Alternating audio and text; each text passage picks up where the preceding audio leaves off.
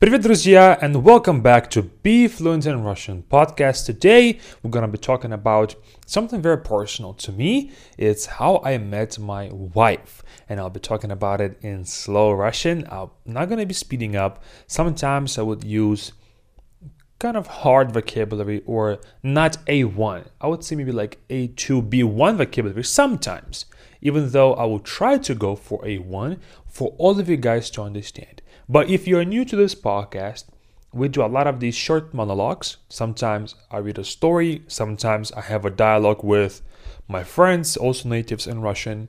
Sometimes we learn new words. But of course, mainly podcasts allow us to train our listening mostly. Maybe sometimes vocabulary, but mostly listening. So if you're interested in that, listen to our other episodes of Be Fluent in Russian podcast. But now, let's get right into this. I'll be talking again about how I met my wife. Я учился в университете в Америке. И каждый день я ходил в столовую. Столовая is cafeteria or a diner. Anyway, столовая, I guess a cafeteria on campus. Столовая. Каждый день я ходил в столовую. Я жил, может быть, 15 минут от... Нет, не 15, может быть, 10 минут от столовой. Пешком. Каждый день я ходил в столовую 3 раза. И я иду в столовую, и ко мне подходит девушка и говорит: «Привет!» Я говорю: «Привет, я тебя не знаю, я тебя не помню». Она говорит: «Нет, ты меня знаешь, мы познакомились на первой неделе нашего университета. Мы были вместе в одном классе». Я говорю: «Я не помню. Она говорит: «Ну, ничего страшного. Меня зовут Виктория». Я говорю: «Хорошо, меня зовут Федор. Очень приятно». И я дальше пошел в столовую. Я и моя жена, мы первый раз увиделись на первой неделе нашего университета. Она была фрешмен, и я был фрешмен. Фрешмен – это первый курс университета. Первый курс, first course or first year of university. И я не знал, куда идти, и мне Виктория подсказала. Сказала: «Иди сюда, это твое место. This is your seat. Это твое место». Но я этого не помнил. Не помнил вообще. Ее лицо, ее имя я не помнил. И через месяц, может быть, она меня встретила по дороге в столовую и сказала: «Ты помнишь меня?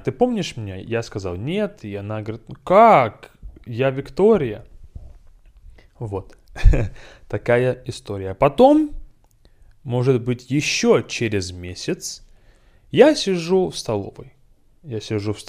И обедаю. Я сижу, ем, и ко мне подходит Виктория и говорит: «Можно сесть с тобой? Ты один?»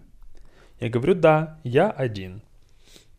И она села, мы начали разговаривать про музыку, про университет. И мы говорили про нашего любимого исполнителя. Я сказал, что мне нравится рок-музыка. Она говорит: «Мне тоже нравится рок-музыка, но мне нравится такой исполнитель Бен Хауард». Я говорю: «Мне тоже. Мне нравится его песня, я не помню название, но мне нравится эта песня». Она говорит: «Мне тоже нравится эта песня». и мы говорили про музыку очень долго, может быть, 10 или 15 минут.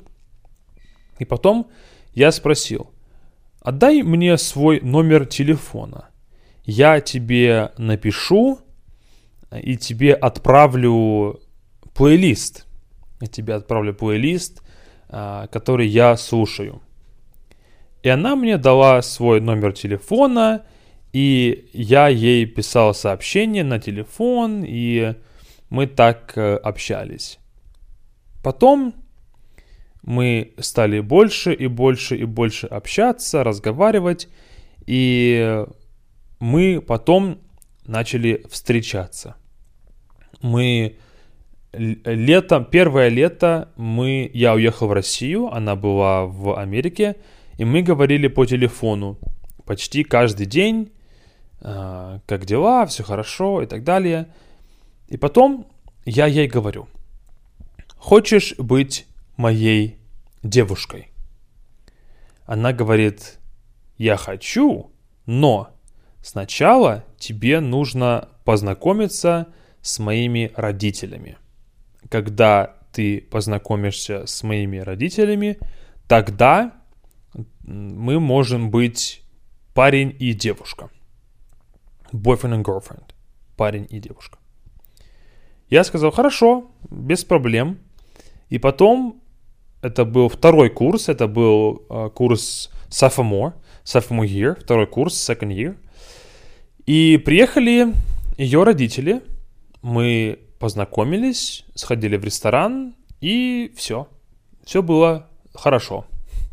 Вот так я познакомился со своей женой в университете. That's how I met my wife at the university. I hope that this was understandable, this was clear enough, and you had enough of vocabulary to understand this. And if you didn't, it's okay. Listen to it twice. Maybe you missed a few words. But once you listen to it again, the first time, it's all brand new to you. The second time, you might be a little bit more familiar with this stuff. And so more, I guess, niche words or not so common words or harder words, you will be able to hear them better second time around. So I truly recommend you listen to it again if the first time was challenging. But also, if the vocabulary is your issue, then make sure to join our Be Fluent class. It's our month-to-month subscription-based platform where we teach a lot of these things, grammar and vocabulary and all of that. And I can guarantee you that you will learn a lot of vocabulary with the platform. And next time you listen to this same podcast, maybe in a month or so, you will understand so much more. Join us with the link in the description, and I'll see you all there, and I'll see you all next time during another episode of this podcast where I'll be reading a short A1 story. So make sure to tune in, maybe in about 3 days from the release of this one. See you all then. Пока-пока.